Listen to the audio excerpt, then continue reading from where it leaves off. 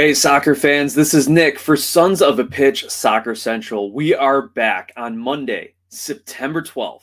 Yeah, I had to do a quick take of my little calendar here on my computer screen because, man, it's been a long day and it was an even longer weekend for some of these MLS squads. We are going to recap all the action from the last week's bunch of games, and we're going to do it in a little different way. We are going to actually break down the standings and walk down the table of the Eastern Conference and Western Conference, because with only 3, 4, and a couple teams with 5 games left, it is all about standings and all about the playoff push. In the first half of the show, we're going to look at the Eastern Conference. In the second half of the show, we're going to look at the Western Conference. And if we got any questions, we'll take those in stoppage time from our viewers here on our live YouTube chat. So with that, let's get it kicked off with the intro music. Get pumped, and here we go.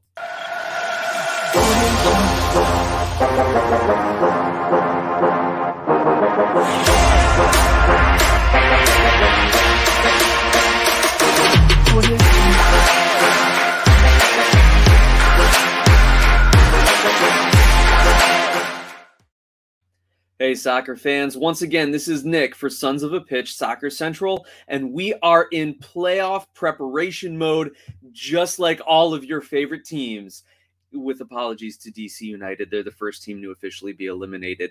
But as I mentioned in the pre-intro, we're going to be running down the tables of the East and Western Conference, and we are going to be looking at the recent results, some headlines, as well as the next several games that these teams play as they make their push for the playoffs. And we'll answer a few questions.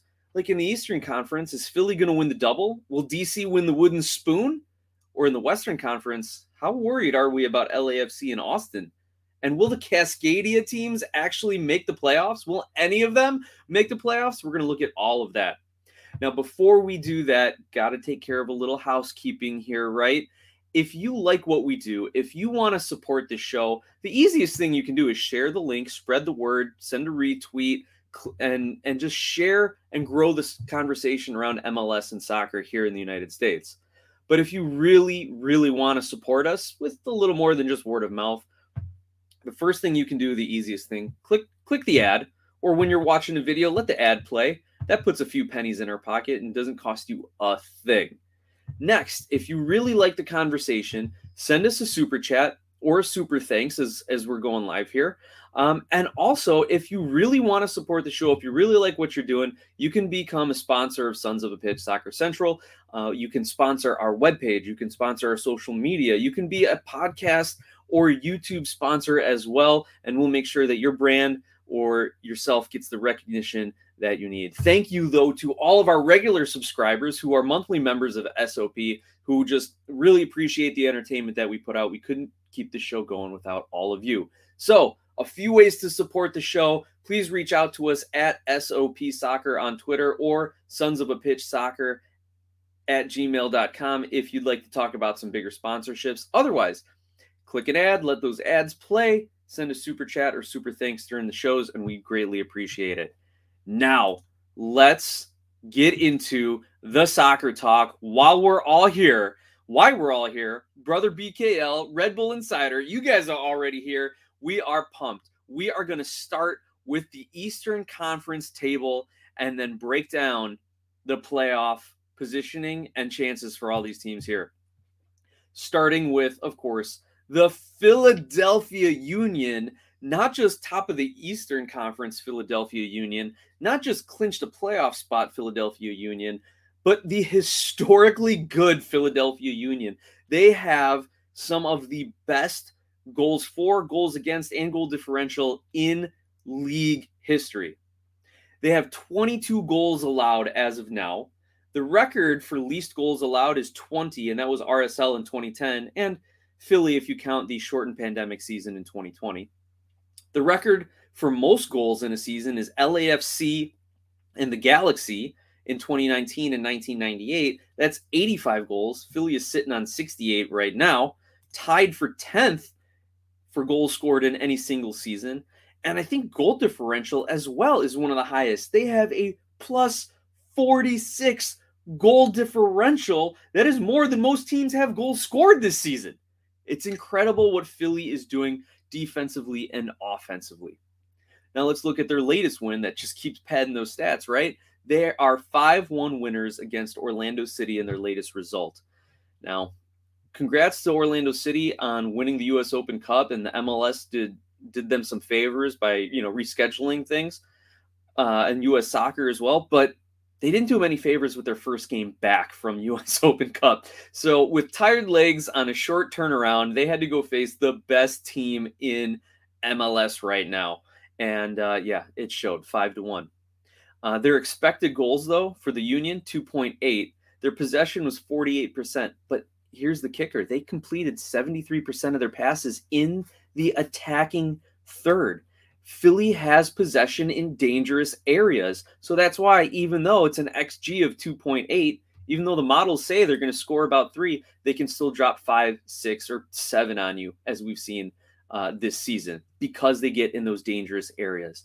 Now, Philly, the way they're playing right now, if they continue this form, they are going to win the double.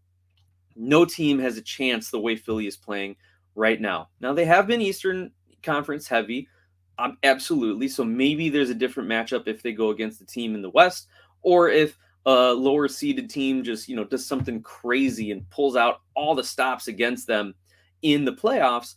But as it stands right now, with their current form, with their points totals, with their wins and goals scored, they'll win the double. And Daniel Gazdag could win the MVP. That is the absolute ceiling. Now, the floor, I see them getting to the conference finals at the very least. Let's move on to the second place team in the Eastern Conference. Oh, excuse me. Before we get off of Philadelphia here, their next 3 matches are at Atlanta, at Charlotte, and against Toronto. So they could end with 3 straight wins here, depending on what's going on in Atlanta. Now, we know Charlotte is a good home team usually, and TFC, if the Italians are scoring 3 and 4 goals, it's going to be tough even for Philly to match, but Philly could still end on 3 wins and a huge point record. Anyway, let's get back now to the second team in the East, Montreal. Their recent result, a 2-2 draw to the Crew. And oh my goodness, the headlines out there were Columbus chokes away another lead because Montreal scored their 2 goals after the 89th minute. And I think it's the only the 12th time in MLS history a team has scored 2 goals after the 89th minute or something ridiculous like that, right? So really good result for Montreal. Their next matchups are against Chicago, at New England, against DC, and at Miami. So playing teams who are struggling to make the playoffs or who will not make the playoffs. And they could also end the season on a high note with some good momentum going into the postseason. Or they run into a Chicago, New England, and Miami squad who is desperate to make the playoffs and really disrupts how Montreal plays. And if they fall behind early like they did in the Crew game, I doubt they'll be able to keep coming back. That is not championship soccer, which brings me to the question, are the Montreal Impact, I almost said it, is CF Montreal a cup contender? And I don't think so, because they don't play like that, because they always have to come back from behind, right? Or at least they're often playing from behind. They don't have anyone to wow you on the ball. Yeah, Mihailovic, Kone have been really, really good for them this season. And as much as I got to stick up for my guy Pandemis in the goal, he is not any sort of world-beating goalkeeper. The defense is questionable. And their +8 goal differential is the worst among the top 4 teams in either conference. So Montreal does not look like a trophy-winning team at this point. I see them getting bounced in the second round, depending on their favorable first-round matchup. Next up, we have Red Bulls, who are coming off a 2-1 victory against New England, and their next 3 matches are at New York City, at Columbus, and against Charlotte. So the Red Bulls are pretty well set that they will make the playoffs, depending on those last few games, especially against New York City, that could damage their seeding. They could fall to the last 3 in position. However, they are in, and they are a nightmare matchup for just about any team out there because of how they play. And if they're getting their legs back and they can be pressing, then they could make a run to the MLS Cup, or they could flame out in the first round of the playoffs. That's just kind of how it goes with Red Bulls. And I think it's a little more to the latter if you look at a little bit of the results and kind of their form throughout the season. So I asked the question, is this the year for the Red Bull?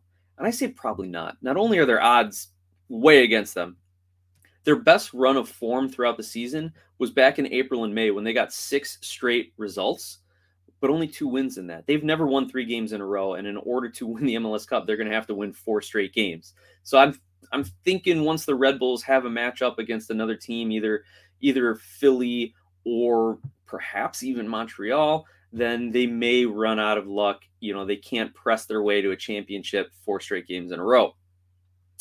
By the way, everyone is saying how great Seattle's playoff streak is at 13 straight seasons, and they've never missed it. Red Bulls, when they make the playoffs this year, that'll be 13 straight appearances for them. So let's keep that in perspective of what they're doing. Now, we got a lot of great comments coming in here in the chat. Red Bull Insider says it was an interesting weekend of games. Can't wait to get this started, and Philly are hot right now. Connor, I appreciate the technical update. I think that's just a little bit of my connection. We'll keep rolling through it, man. I like Brother BKL's comment here. He says his mind tells me Philly is going to go after the Supporters Shield a second time, but he doesn't think they can make it to the Cup. It's LAFC. And we're going to talk about LAFC and really what they're focused on, right? Connor Knows Soccer. If you guys want to know more about the Columbus Crew, find Connor Knows Soccer on Twitter and on YouTube. He does a lot of content about the Crew, and he says, I keep saying it, and I'll say it again, Columbus will run the table this season in the playoffs. Wow, a lot of faith coming from Connor and Columbus Crew fans, it seems. And hey, offense, you like to say defense wins championships, but in the MLS, offense really helps. That's for sure. And if Cucho and Zelarayan are heating up, then they could go toe-to-toe. The only thing is I just don't see anyone beating Philly right now. We also know teams tend to get a little more conservative in the playoffs, and it is harder to score. They'd rather sit back a little bit rather than go all out in a one-game playoff series. So we'll see if that cuts down on some of the space that Zelarayan and Cucho Hernandez have to operate in, because those are the 2 main offensive guys for Columbus. You'll definitely have to see Santos getting up and more involved if you want to unlock some of these playoff defenses. So great comments so far. Keep them coming, guys. I love it. Now we're looking at the 4th place team in the Eastern Conference as it stands here September 12th. New York City FC coming off a 1-0 loss at Charlotte, who is a better team at home, but not a good team as of late. So this one is not a good result for the Citizens. Their next 3 matchups, tough outs for them, against Red Bulls, against Orlando City, who's going to be trying to clinch a playoff spot, as well as at Atlanta, who even if they aren't in the playoffs, have been wanting to finish strong this season and prove a point. Here's the crazy thing. Since Tati Castellanos has been loaned out and left New York City, and I know we harp on Tati, but really it's a tale of 2 seasons for New York City after his departure. 1 win, 2 draws, 6 losses, only 9 goals. And we've seen Nick Cushing tweak tactics and formations, so I wonder if the players' heads are in it, if they really like what they're getting from their head coach. They're getting a little bit away from New York City's style, even though Tati is a huge loss, right? And I'm sure they've had other injuries, but you can't get away from your identity. We say it when we see expansion teams. We say it when we see new coaches. You need to establish a culture in the locker room and an identity on the field. And if he's starting to tweak that and change that, doesn't matter how good the talent is, they're going to be confused as to their roles on the pitch. And that's going to be tough for them to overcome. Honestly, even if New York City get to host the home game, first of all, is it even going to be at Citi Field given the baseball schedule? I see them as a first-round exit. Now, the bright spot for New York City is they have the Campeones Cup this Wednesday, September 14th, against Atlas from Liga MX. Now, if you don't know, the Campeones Cup is kind of an exhibition match, but there is a trophy on the line. It is between the defending MLS Cup champion and the champion of champions in Mexico. The Liga MX, as well as a few other leagues around the world, have a fall season and a spring season, and the Clausura and the Apertura. And so the winner of the Clausura and Apertura will play each other to be the champion of champions, and that winner will go on to play the MLS defending cup champion in the Campeones Cup. Now this year, Atlas won both the Clausura and the Apertura, so they were obviously the champion of Liga MX. But they've had some poor form lately. NYC's had some poor form lately. We'll see what kind of game that is. But this is a really good chance for New York City to claim a trophy in in one fashion or another. Fifth place team in the Eastern Conference right now, Orlando City, coming off that big 5-1 loss to Philly. Again, not the team you want to see after short rest after a final match. Now, we looked at Orlando City in detail last week. I did a profile on them. Go check out the second half of that show, because all season I have been looking at Orlando sitting in that like 5 or 6 spot in the playoffs, and I go, how can a team that has terrible offensive performances end up in 5th place this late in the season? And my only answer that I could figure out was it's their schedule. They have had a very favorable schedule because they have been playing either Western Conference teams, or when they lose games, they're losing to teams ahead of them in the standings. So it really isn't costing them a lot of places or seeding. But here's why I don't think Orlando City will do anything in the playoffs, or if they even make the playoffs, they might not make the playoffs. Of the current playoff teams in either conference, they have the least amount of goals scored at 36. They have the worst goal differential at -9. They're the only team currently in a playoff position with a negative goal differential. And if they make the playoffs, they better hope they match up against New York City, who's been a favorable matchup to them over the last couple of years. Otherwise, it is going to be a first-round exit for Orlando City this season. Hey, at least they got the U.S. Open Cup. Now, I've been talking about Orlando City's schedule and why it has been favorable to them to this point. I want to pull it up here and show you what their next several games look like as we get into the end of the MLS season. They are at home to Atlanta, at home to Toronto, at New York City, at Miami, and at home to Columbus. So this is not an easy ending to their schedule. And if you look back, they've had a few results getting hot before the U.S. Open Cup, but then boom, that loss to Seattle kind of derailed. They beat Seattle. So that's when they got their offense flowing, and then it all falls apart to Philly, and now they have 5 conference opponents, 4 of them all around them in the playoffs. So that is going to be a really, really tough way to end the season for Orlando. And if they fall on their face, they're only 4 points above the line right now. It's going to be difficult for them to maintain that position. Next up, Cincinnati with a 6-0 win against San Jose, a Brenner hat trick, a 3.8 expected goals, excellent passing. This might be like the performance of the season for Cincinnati, albeit it is against San Jose, but you still got to beat the teams in front of you. Their next few matchups are at Salt Lake, at Seattle, against Chicago, and against DC. So they're kind of lucky in the sense that they have 2 non-conference opponents, so maybe they can rotate the squads to a little bit of an extent there, play for some draws if they need to preserve their team for Chicago and DC. But everyone's fighting for playoff spots, RSL and Seattle included. Now for Cincy, offense is going to drive this team to any postseason success. And as we see in the playoffs, and as I said, the teams are going to tighten up on defense. So we'll see if they can actually make a run. But here's the other thing where I don't think they are kind of that playoff or trophy contending team. Since the international break in June, 4 wins, 1 loss, and 11 draws. 11 draws. They don't lose games, but they're really not going out and showing us how they can win. So that's why I think Cincy's going to get that first round exit. And then Columbus rounds up the current playoff teams in the Eastern Conference. As we mentioned, a 2-2 come from behind draw to Montreal, or I should say lets the game up at the end there for the draw. Their next matchups are at Miami, against Portland, against Red Bull, and at Charlotte. So no easy finish for Columbus either. Now, offense could be a problem, and as great as Cucho and Zelarayan have been, we've only seen Columbus score 3 goals in a game 5 times the entire season. So they're going to need to really get clicking and put a few goals in if they want to secure a playoff spot. Additionally, the Crew and the Revs, I think, are like the 2 worst metrics or the 2 worst teams when it comes to giving up goals after the 75th minute. So my prediction for Columbus, assuming they make the playoffs, I don't think they'll get out of that first round if they're matched up against the Montreal or against the Philly. So seeding will be key for them. Now that we've wrapped up those top 7, let's take a couple comments here. We've got Angus McOrder jumping in. Angus, great to have you back. Really appreciated all the conversation on our live stream this weekend. And he says, lately, NYCFC seems to have a culture of losing. Yeah, it's been interesting. They've rotated coaches a number of times over the last several seasons, and they always tend to bounce back, right?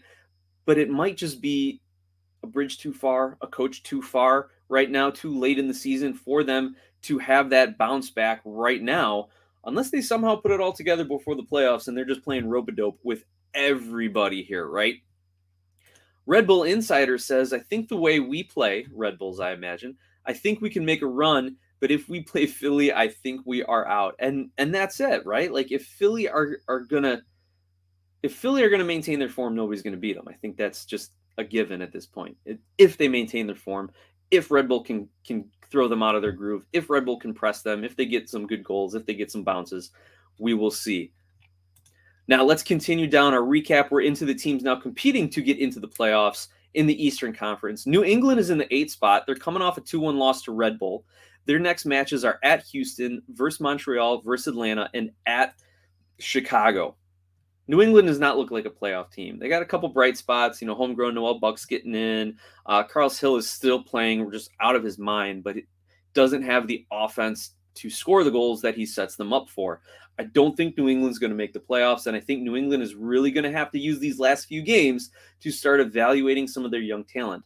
Now, we know Bruce Arena. He's not a huge fan of young talent. He's not a huge fan of conceding. He's going to go all in on it, but do they get the results? Will ownership and management say, hey, let's see who we got? Or will they try to push for it? I think Pride is going to win out from all aspects of it. I think they will make a push for it, but I just don't see them getting in. Number 9 spot, Inter Miami, coming off a 3-1 loss to Chicago. I watched this game, and you're going to hear more from the Chicago perspective at the halftime break on the podcast side of things here from our good friend and supporter, John Donovan. But as far as the Miami side of things goes, Pozuelo and Higuain were more concerned about drawing fouls and getting penalties than actually linking passes and putting shots on goal. Neville looked dejected after that second Chicago goal. It just was not a good look for Miami, whose best play was drawing a penalty, right? Now, Miami, next few matches here, are against Columbus. And if they beat Columbus, then I think they can continue and have a decent shot to get into the playoffs. But if they lose to Columbus, that's too many teams ahead of them to jump. And their games are against DC, Toronto, and Orlando to finish off the season. So just when they were getting into that groove and Higuain's banging in free kicks and playing well and Pozuelo's linking up and the back line is holding, you're getting some good goalkeeping play. Now they're on 3 straight losses. Don't think they're going to make the playoffs. Even though I said if they beat Columbus, it's still alive, but I don't think they're going to make the playoffs. Right now, they're 5 points off the Crew, and if the Crew can win that game, that'll end it. That's a 6-point swing, essentially. Atlanta's in the 10th spot in the Eastern Conference right now. A huge 4-2 win against TFC in a very back-and-forth affair. Of note from this game, their center back, true defender Parada, gets the hat trick, which they needed because he had a couple of defensive blunders that led to those TFC goals. What's cool about Atlanta is with all the drama around Joseph Martinez, Gutman has stepped up a few games. Parada's stepping up now. Who's going to step up, if anyone, to end the season? They're against Philly, at New England, and against New York City. So even though Atlanta is 5 points off the line, I mean, if they somehow win 3 straight or maybe win those last 2 and get a little help from Philly on a draw and some other teams, I don't know. I think it's too much. There's too much math involved here, too many variables. I don't think they're going to get in. I love underdogs. Crazy to think of Atlanta as an underdog given their history, but they're not going to make the playoffs. They're going to be playing spoiler.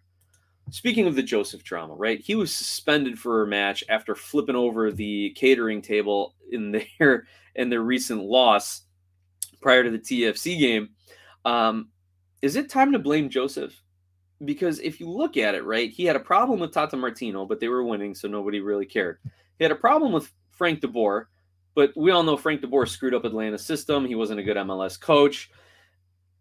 He had a problem with his Venezuelan manager and, to an extent, the federation. He doesn't want to play for Venezuela until they got a new manager. He had a problem with Heinze, but apparently everyone had a problem with Heinze. So even though he's got this huge running problem with managers and coaches. There was always an excuse that it wasn't his fault. But now he's got a problem with Pineda, and people are finally starting to say, okay, 5 times, fool me once, shame on you, on me. What is it? Fool me once, shame on you. Fool me twice, shame on me. Well, fool me 5 times, definitely shame on Atlanta United and the MLS community here, right? So we're really starting to look at Josef, and if he's scoring goals and if he's passionate and if everyone's rallying around his energy, it's one thing. But if he is flipping tables, getting in your face verbal altercations with the manager, and they're not winning, and he can't get on the field, then it's a bit of a problem. There's some rumblings about maybe they sell him, but I don't know who would take him. Actually, there's probably a lot of teams that would take him. So he could very well move, right? A proven MLS striker. Anyway, that's the take on Atlanta. Number 11 in the East, Charlotte's coming off a 1-0 win versus NYC, regaining a little bit of that home form. And they're going to need it because they go to Chicago next, but then return home to end the season against Philly and against Columbus. For me, Charlotte hit that expansion season wall. They had some internal problems with their coaching. They made the move and really never picked back up after that. I don't think they're going to make the playoffs, but as an expansion side, they really learned how to navigate MLS this season and really what it takes from a coaching, ownership, management, and player perspective. So they can build off of this for next season with a few good roster moves and some stability from the coaching. Number 12, Chicago, with a 3-1 win versus Miami. That's a big 6-pointer, right? Beating the team just ahead of you in the standings. Now, Miami is still ahead of them in the standings, but only by a point. And Chicago is 6 points off the playoff line right now. Man, the good news for Chicago, all these teams that they play are ahead of them. But the bad news is all these teams that they're playing are ahead of them for a reason because they've been much better. Maybe they take one from New England here, right? Now, the question has always been on offense for Chicago. 7 of their 13 losses were by a goal. So if they would only get a little bit more offense, they wouldn't be in this precarious position. They started the season on like a 6-game unbeaten run. And Gaga Slonina's got a lot of clean sheets because of the good defense. But then they had a 10-game winless streak before the international break. So again, they're not scoring goals. I'd love to see my hometown team make the playoffs. I don't see them winning all of their matches. It's a tough sell to get him in. I'd love to see Gaga Slonina in the playoffs before he moves off to Chelsea. The one thing I will say, and we're going to hear a lot from John Donovan as far as the Chicago game against Miami, John Duran needs to continue to start. I know Kasper Shabilko's profile, and I know that was the go-to guy in the first half of the season, but John Duran needs to continue to start and stretch those back lines. Toronto's sitting in 13, like we said, coming off a 4-2 loss to Atlanta. Their next 3 matches are at Orlando versus Miami and at Philadelphia. They said they were confident after a draw versus the Galaxy a few weeks back that they're feeling good. They're going to make the push, but results suggest otherwise. I don't see them making up a 7-point gap in 3 matches, especially with the way the defense has played as of late and the goalkeeping. And if Bernadeschi and Insigne and Crescito and Akinola are not scoring goals, then there's really no offense for them to get there, right? Bob Bradley needs another season to get TFC into shape. And finally, DC is sitting in 14th place. They have been eliminated from the playoffs officially, even after a 0-0 draw against RSL. It was a sloppy game in terms of passing. Both teams only had 0.6 expected goals. But hey, grinding out results builds character, and that's what Rooney's going for right now. He wants character, guys. He wants to get these young players coming up into a good culture. They finished the season at Kansas City, against Miami, at Montreal, and against Cincinnati. So tough run of form at the end there. All right, next up for DC, though, they looked fun at moments, right? And Taxi Fountas looked like a very, very good signing, a DP striker. When he's getting service, he's excellent. And I think Rooney is going to be able to really work with him this offseason, not just with him, but around him as well. They can definitely spoil the party for other teams in their last few matches. But Rooney here, what's cool is there's been a lot of talk about the youth movement. He started 15-year-old homegrown defender Matai Akinboni against RSL, the 3rd youngest player in league history to see the field behind Freddie Adu and Alphonso Davies. So not bad company there. They signed 21-year-old goalkeeper David Ochoa from RSL. They're bringing him up other academy kids and, adding a veteran striker in Christian Benteke definitely helps. So DC, though, the question for them, here's their season now. Are they going to take home the wooden spoon for the worst record in MLS? San Jose and Houston only have 3 more points against them. So we will see the wooden spoon battle shake out very shortly. Now let's take a few comments before we jump into our halftime break. So brother BKL, big NYC fan, if you guys haven't noticed, says Joseph Martinez is probably traded to different teams in MLS. That's what he thinks. I think it's possible. But what kind of money are they going to get in return for him? What's the value of a proven striker with an attitude problem? That's going to throw it in. I think really if he wanted to go back and play in South America, heck, if he wanted to go back and play in the Venezuelan league, I don't know what the money's like there or the conditions there. I bet they could take him. And I bet there's some teams in Argentina or Brazil who would definitely take him. So they could make some money. There's definitely room for Joseph Martinez in the world of international soccer. And I love the thought here from Hani Mukhtar Edits. Great to have you back on the show, dropping some comments here, who says Nashville need a good striker. Hopefully Martinez moves to Nashville. That has been talked about on Extra Time, the MLS's league show, that has been talked about on social media, that would be a good landing spot for him. It's all speculation at this point, but yeah, that would be a really good landing spot for him. We saw Joseph was at his best when Atlanta plays direct up the middle, feeding him as soon as the ball's turned over, even before the ball's turned over. He was a smart enough striker to already begin his run, and Almiron would just feed him, and those two took Atlanta to a cup and some records, right? He hasn't been getting that service over the last few coaches. We've seen them do a lot more. We've seen Atlanta focus a lot more on wing play and crosses in, and Joseph is pretty good in the air. Knee injuries definitely derailed a lot of his aerial game, so hopefully he can build his strength back up if Atlanta continues to play on the wings. But, with Thiago Almada, they may want to play more direct. And if they can work on that, or if Joseph goes to Nashville, where Hani Mukhtar is just feeding him up the middle, or Walker Zimmerman's hitting some passes from the back over the top, could be a very good landing spot. Hani Mukhtar Edits, our friend. I love where your head's at. So with that, my friends, here we have the table. We have Philly, Montreal, Red Bull, and New York City in the top 4. Orlando, Cincinnati, Columbus, 5 through 7. New England, Miami, Atlanta, and also technically Charlotte, since Chicago and Toronto fighting for playoff spots in the Eastern Conference. Now, we are going to take a quick time out here so you guys can get your refills. You guys can go to the restroom if you need to. You guys can make a super chat donation. Super thanks. Shoot us a message or email, sonsofapitchsoccer@gmail.com, or on Twitter @SOPsoccer. Let us know what you're thinking. And here's a great time during the halftime break, click that little ad that's down in the right above the comments, I think. Click that ad, let it run, send a few pennies our way from the Google algorithm.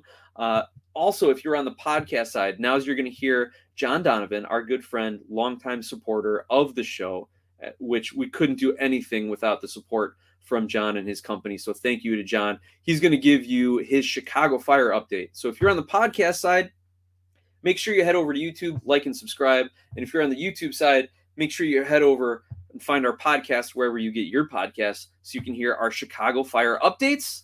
And we will be back in just a minute. This MLS Weekly Recap is sponsored by Skira, Icelandic spring water, available at your local 7-Eleven. Icelandic for clear, Skira water comes from a spring in a nature preserve in Iceland with naturally low mineral content. This isn't your average water. Clearly, yes, pun intended, it's one of the best. Get some Skira today at your local 7-Eleven. And now it's time for our weekly Chicago Fire update, brought to you by John Donovan. Take it away, John. Nick, John Donovan here, talking about the MLS and the Chicago Fire. Before I get started, Nick, I just got to say something about 9/11.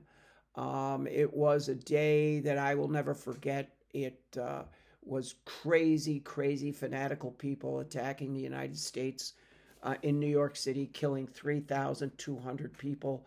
A lot of those people were from my home city, which is Garden City, Long Island. The churches there had funerals going on for 2 weeks nonstop. Very sad event for me. I mean, it's the world that can't talk through problems. They've got to hijack planes and run them into buildings full of people. Just horrible. The Fire won, and they won. They dominated this game against Miami. It was a good game to watch. Even the announcers said, they finally got a game where they're getting everything together. They probably started the proper starting line. They had Mueller, Duran, who had two of the goals, and Gutierrez, who played well. He still doesn't have a goal this season, and Shakira played. So two of the goals were breakaways by Duran. The guy, if you're not on him close, and if you can't stop him initially with the ball, he's gone. That other defenseman's got to be looking over his shoulder because one-on-one, you just can't handle this cat. And the final goal was scored by Chikire, who did have a good game. I've got to say, he's been on and off the bench all season, but, now we're getting close to the World Cup, and he wants to be out there for Switzerland. So we will just have to see how it goes. Now, the two players to me that really stood out, Nick, was, they didn't get hit in the score sheets, but Pineda, I literally think Pineda is one of our best halfbacks. I would have started him every game when he's healthy at halfback. He's good. He's honest. He goes the full 90. He's there for you. He doesn't get cards. Doesn't make stupid moves. It's going to be interesting next year if they bring back Jimenez. I think he's still on another year. He had that tear which pulled him off, but between him and Navarro, Jimenez has his good and bad games. So, but Pineda would be a solid starter for me.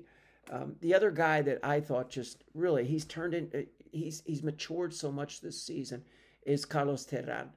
If Olmsberg had not been hurt, we might not have seen Terran.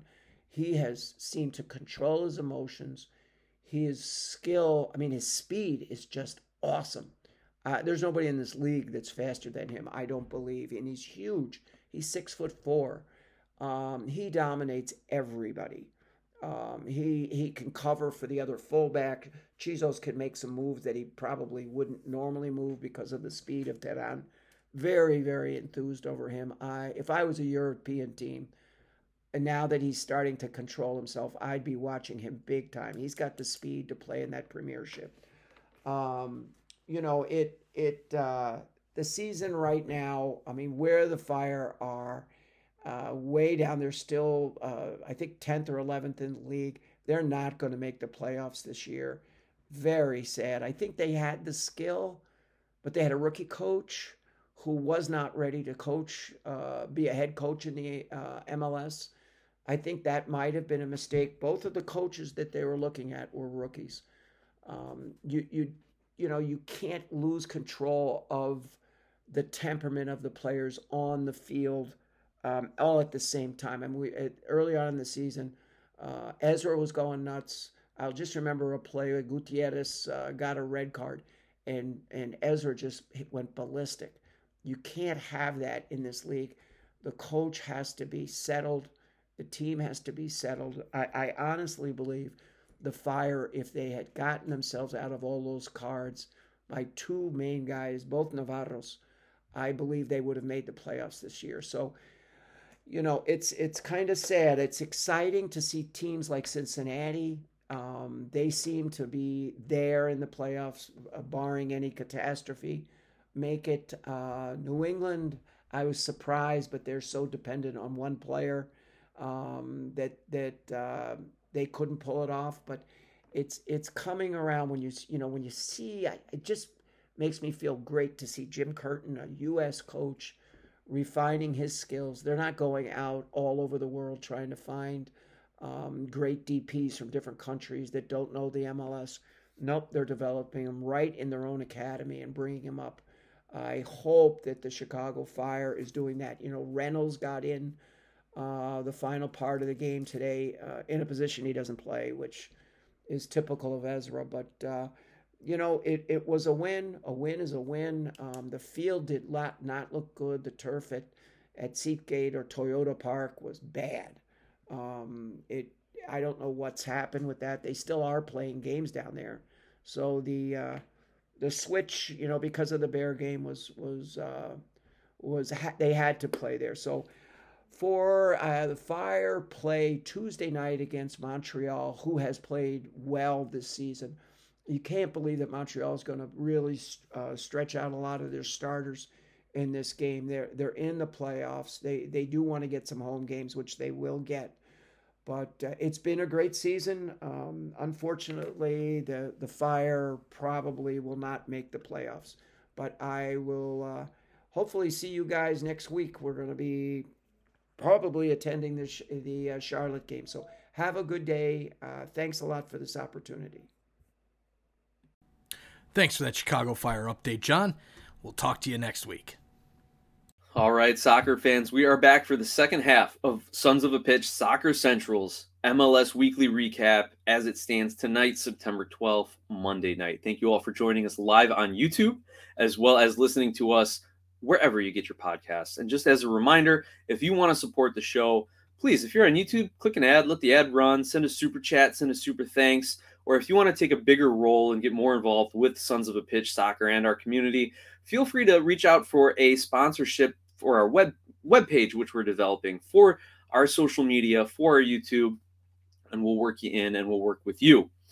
You can get a hold of us, sonsofapitchsoccer@gmail.com, or on Twitter @SOPsoccer. And a big, big thanks to John Donovan Food Brokerage, and Skira Icelandic Spring Water, available at your local 7-Eleven. And John, always great to hear from you after a Chicago Fire win. Things just seem to go a little bit better, and there's just a little bit more upbeat in all of our voices and attitude, right?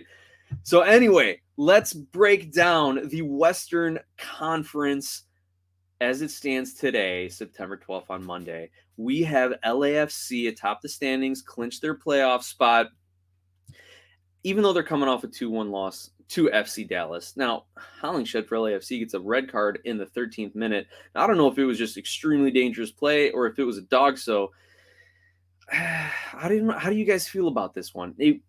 Does he get the ball first? As I think it was Areola is trying to hit a volley, but really it was a leaping tackle from behind.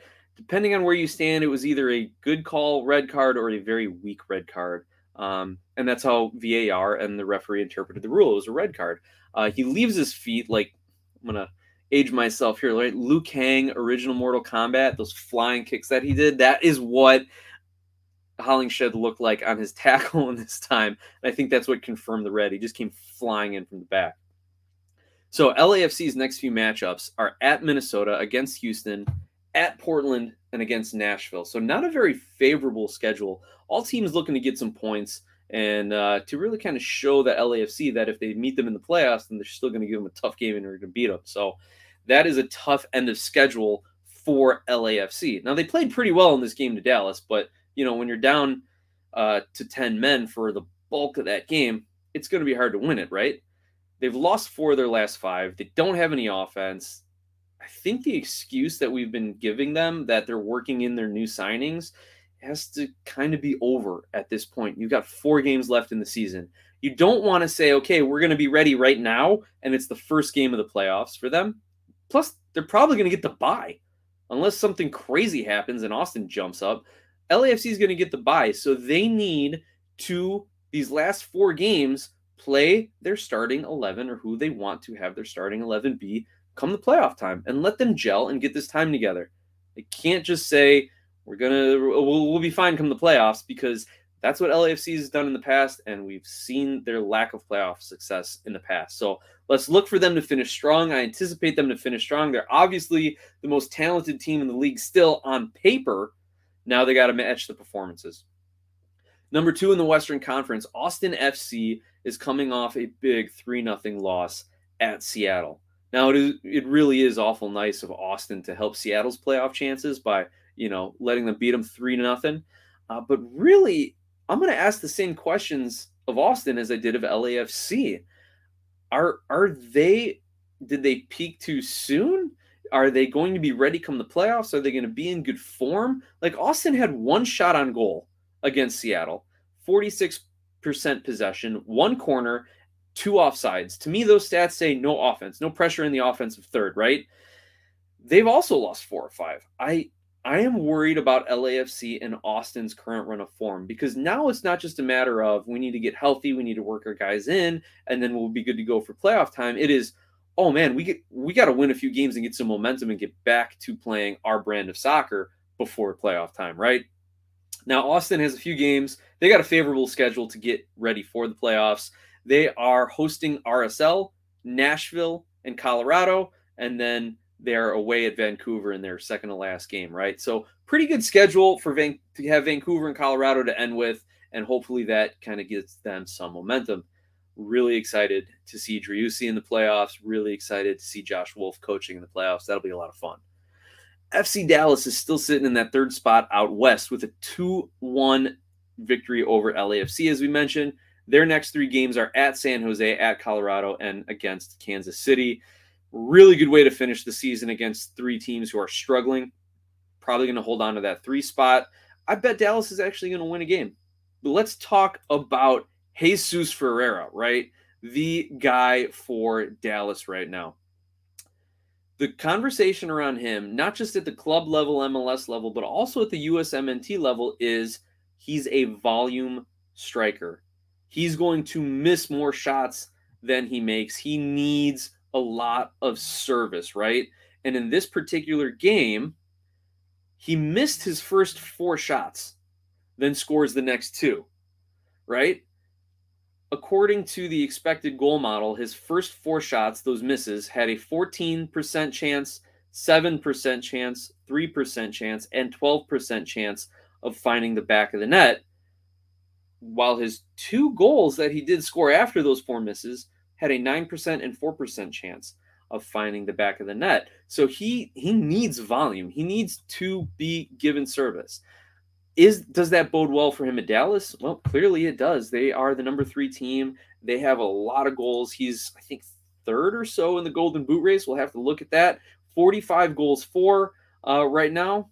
I take that back. Maybe not a lot of goals for. They are in the Western Conference 1, 2, 3, 4, 5th, 6th highest scoring team in the Western Conference. But when he's hot, Dallas usually wins. So how do we feel about Jesus Ferreira being the USMNT striker, needing that kind of service? I got mixed feelings, because you want your strikers, sometimes they're only going to get 1 or 2 opportunities a game. They need to convert those or your team loses. But on the other hand, if the U.S. can play a little bit like Dallas does, where he is the focal point and he is going to get 5 or 6 opportunities in a game at the World Cup level, it might pay off. It might pay off. That way you can have the rest of your players out there looking to pass first rather than shoot first, right? You're not expecting Pulisic or McKennie to wind up from 20 yards out, or Pulisic to make a run into the box. You're not expecting Gio Reyna to dribble through 2 and 3 defenders.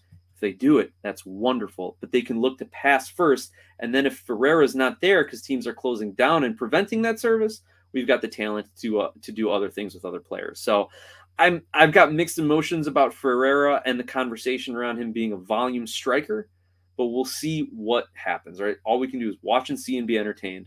Last bit of trivia about Jesus Ferreira. He is now 3rd all-time for FC Dallas in total goals scored, and is tied for their single season record with 18. So setting some club records. Number 4 team in the West, Nashville SC, with a 1-1 draw against Galaxy. There were 3 penalties in this match. Now, I thought there was going to be a goal fest here. The way Nashville had been playing recently, the way the Galaxy's defense have looked, and maybe their offense was also picking up with Ricky Puig. But Nashville finally cooled off. The game kind of got slogged down. There were 3 PKs, 9 total yellow cards, with Zimmerman getting a second in stoppage time. Soft red, handball in the box. By rule, they're going to give him a yellow card for that. Mukhtar gets the goal scoring started with a PK in the 26th.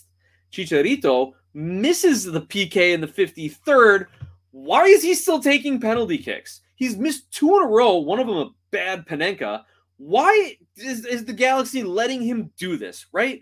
I don't understand it. You have one of the best young players in the league, if not in the world, in Ricky Puig. Why is Chicharito, who's missed 2, taking a penalty kick? Oh, right, because we want to get him back into form and have him, see the ball go in the back of the net. All the psychological things that forwards get the benefit of the doubt for. Dude, you're in a playoff hunt. You can't drop points. You need that goal. That was to draw level, right? Or I'm sorry. Yeah, that was 2-draw level, and they could have gone on to win it.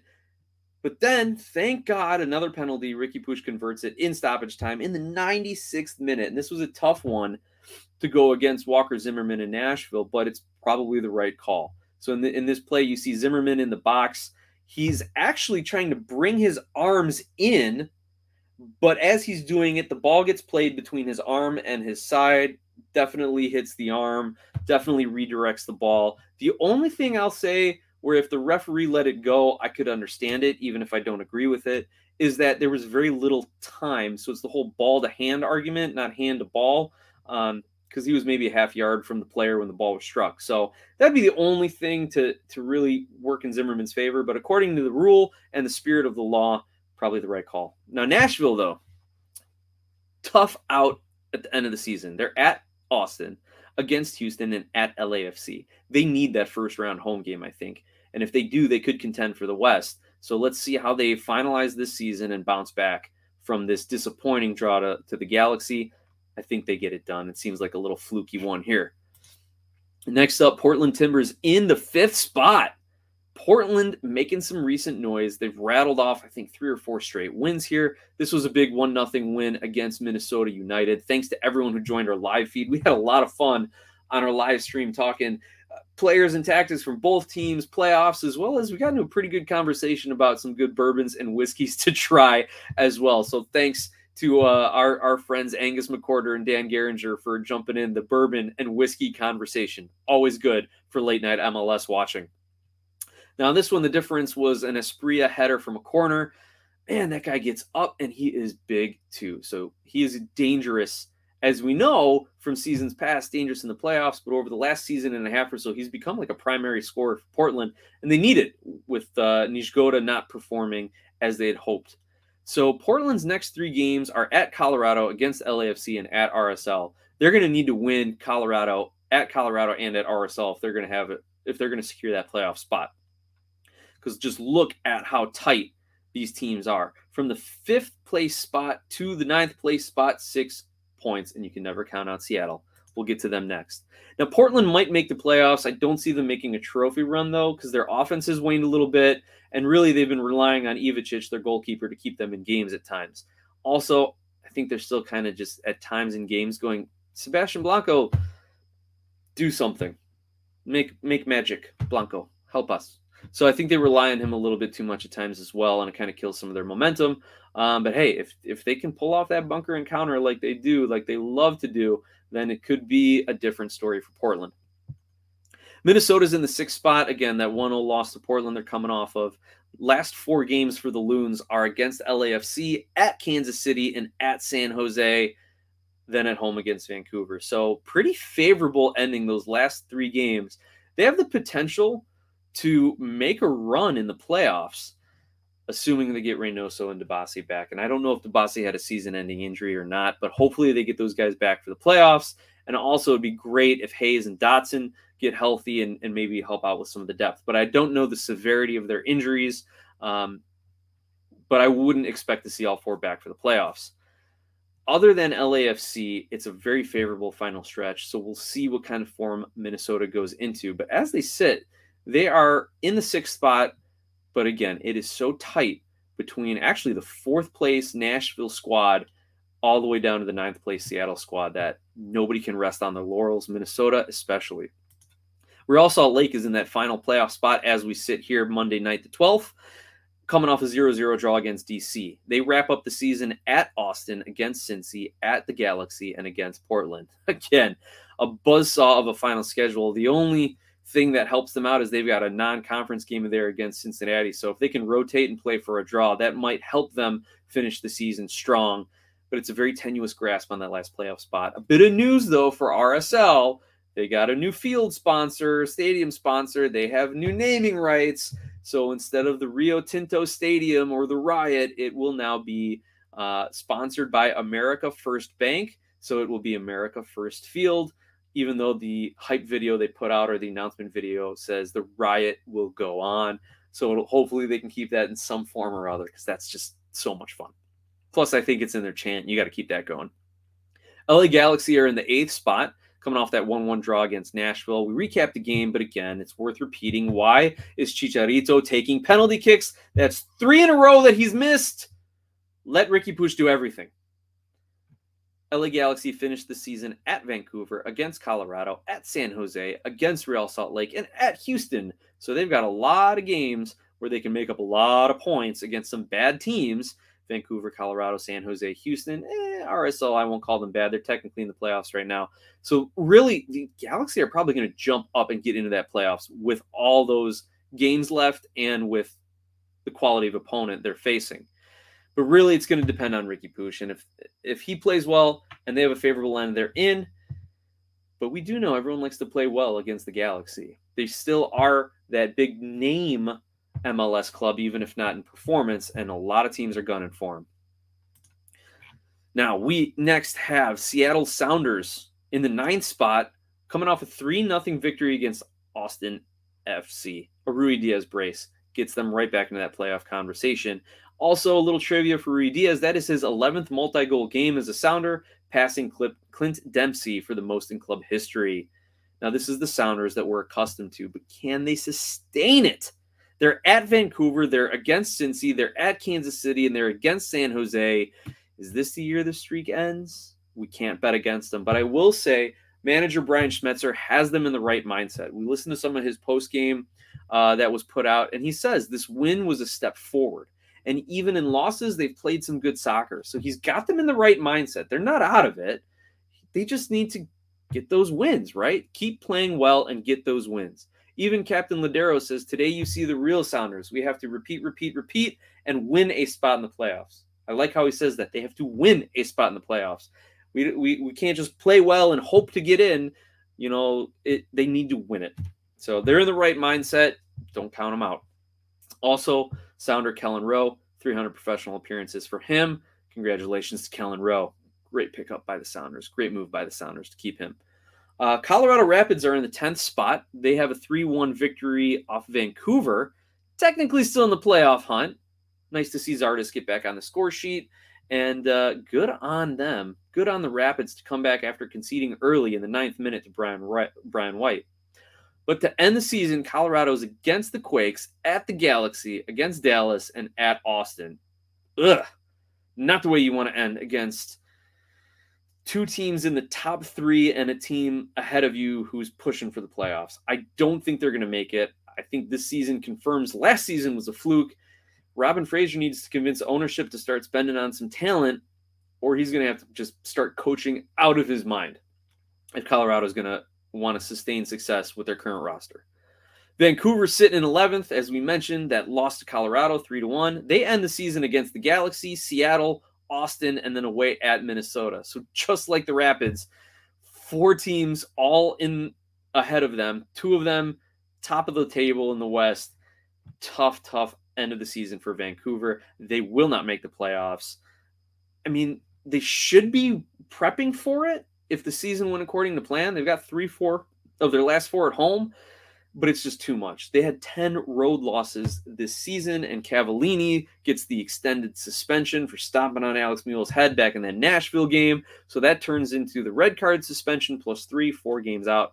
I don't know if Vancouver's going to fold it in. I don't think Vanni Sartini, their manager, is going to let them, but it could turn into an evaluation period fairly quickly for Vancouver. Now let's take a look towards the bottom of the Western Conference table, and I appreciate y'all sticking with me as we are almost coming up to that hour mark. But when we're talking MLS playoffs, there's a lot to cover. Kansas City has a 0-0 draw versus Houston, and as one of our guests, Eric Saris, on a prior live stream said, a very boring 0-0 draw. Kansas City will end the season against DC, Minnesota, Seattle, and at Dallas. The big news for Kansas City is, 1, they're not contending for the wooden spoon, but 2, Daniel Shalhoub signs a long-term deal. He has 4 more years. 4 more years. I think Kansas City fans are actually chanting that. He signed a deal through 2026. He would have been a free agent. He's a homegrown, which is crazy. He's a Hungarian international, homegrown, premiered in 2016 for Kansas City. He's only 26 years old, so he's definitely got 4 more good years with him. Houston Dynamo have officially been eliminated from the playoffs. They are in the 13th spot in the West right now, again, coming off a 0-0 draw to Kansas City. They finished the season against New England, LAFC, Nashville, and the Galaxy. Big news recently, they fired first-year coach Paulo Nagamura. We talked about that a bit the last show. So now it's not just the coaches got a lot of work to do, but the executives have a lot of work to do, because if the team's underperforming, you move players around, maybe you shuffle a couple of assistants or staffers. If that happens over 2 seasons, or if it's a terrible season, you get rid of the coach. If you have to make a couple coaching and staffing moves, then the executives are on the hot seat, and that's where Houston is right now. So as good as executives as Houston has, it's a result-driven business, right? So hopefully they can get it right and they can build a new roster. I expect a near total roster rebuild, and so they're in evaluation mode from here on out. To round out the Western Conference, San Jose is down at the bottom here with 30 points on the season, 1.03 points per game. They're coming off that embarrassing 6-0 loss to Cincinnati, and they will finish the season at Colorado, against Dallas, against the Galaxy, against Minnesota, and at Seattle. The Quakes are only one of 3 teams with only 1 away win, the other 2 being Atlanta and Colorado. So not good form on the road. Not going to help you, especially with the coaching change, with personnel problems, with identity and tactical problems. But anyway, let's look on the bright side. San Jose recently signed Peruvian defender and left back Miguel Trauco. I think he's 31 years old, a proven product. He's played all over the world, South America, Europe, now coming to MLS. He's definitely part of the defensive rebuild. San Jose had an okay offense, especially with Ebo Bise really blossoming as a true striker. Cade Cowell providing some support on the wing. They have a decent front line, but they needed help in the back, especially coming off a 6-0 loss, right? So Luchi Gonzalez is actually going to take over after the World Cup. He has agreed to be the head coach for San Jose. He's an assistant with the men's national team, so he's got to wait till after the World Cup to take over the squad. But they are already starting that defensive rebuild. Look for that.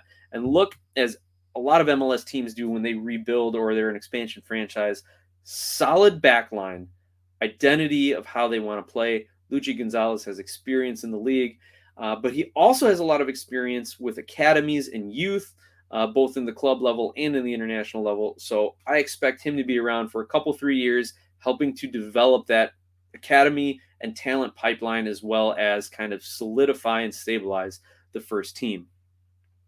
Now, that has been a lot of talking. So I want to thank Mountie for jumping in here with a comment that says Montreal wins for Chicago 2-0. Remember this. And Mountie, I'm going to be hard-pressed to disagree with you based on recent results for both of those teams, but there's that little bit of hometown Chicago in me here that thinks that Chicago's going to ride some of this momentum after a big 3-1 win. Plus, hey, Shaqiri wants to get back into form for the World Cup, and the best way to do it is to keep playing. So if that guy actually picks his game up and picks his head up and finds Duran, it could be a closer game than 2-0, but I'm not going to discount you. I think that's a solid pick, Mountie. Appreciate you jumping in on the chat here. And then we got Brother BKL who says that battle for the wooden spoon between San Jose and DC, he guesses DC wins the wooden spoon. How about some wooden spoon picks here, everybody? Honestly, I think it's going to be San Jose. I think they are not going to be able to pick up any points with their remaining schedule, right? Meanwhile, DC, or the Fighting Wayne Rooneys, as people are starting to call them, they're going to be playing for him. They're going to be playing for jobs. They're going to be playing for scouts, especially some of these young guys. So I think DC's got a better chance and probably a more favorable end of schedule. Let's quick back look at DC. Kansas City, Miami, Montreal, Cincinnati. So maybe if Miami folds it in, Kansas City is not up for it, and Cincinnati tries to rotate a squad before the playoffs, maybe they can sneak a few points out of them and take it. Anyway, my talk is done as far as playoff predictions and roundup. I want to thank everyone for joining us tonight. Red Bull Insider Brother BKL, Mountie, Hani Mukhtar Edits, Angus McHorder, and Connor Knows Soccer, and everyone else who's out there listening to us on YouTube, on the podcast. Again, if you want to support the show, remember, click an ad, let the ad run. When it pops up, puts a few pennies in our pocket just for doing that. So thank you. Like, subscribe, share the link, send a super chat or a super thanks. And if you want to talk sponsorships, if you want to throw a few bucks our way, you can either join as a paid subscriber for a monthly fee, or we can talk about something bigger that you, your brand, your company want to advertise with. Email us, sonsofapitchsoccer@gmail.com, or direct message us on Twitter @SOPsoccer. So with that, I have been your host for the night, Nick, here at Sons of a Pitch Soccer Central. I want to thank everyone again. Enjoy the midweek matches. We got games already coming up Tuesday and Wednesday, the 13th and 14th. Make sure you stay tuned for all of our recaps next week, as well as all the picks and predictions videos we put out and some of the other soccer content we got. Thanks, everyone. Have a great night.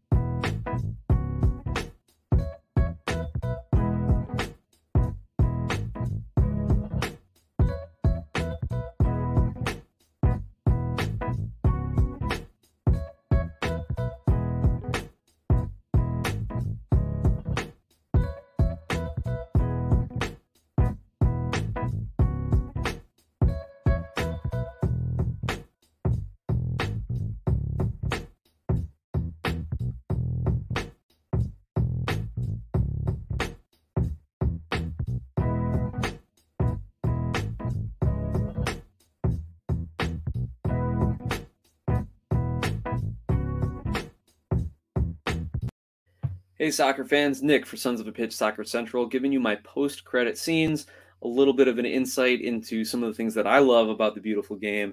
And this weekend, I had the joy of watching my 6-year-old get out and play some rec league soccer here with the Park District. Kind of took me back to my youth days. So I wanted to pull out some of my soccer jerseys, share a memory with you all. I grew up in Rockford playing for Rock Run Express.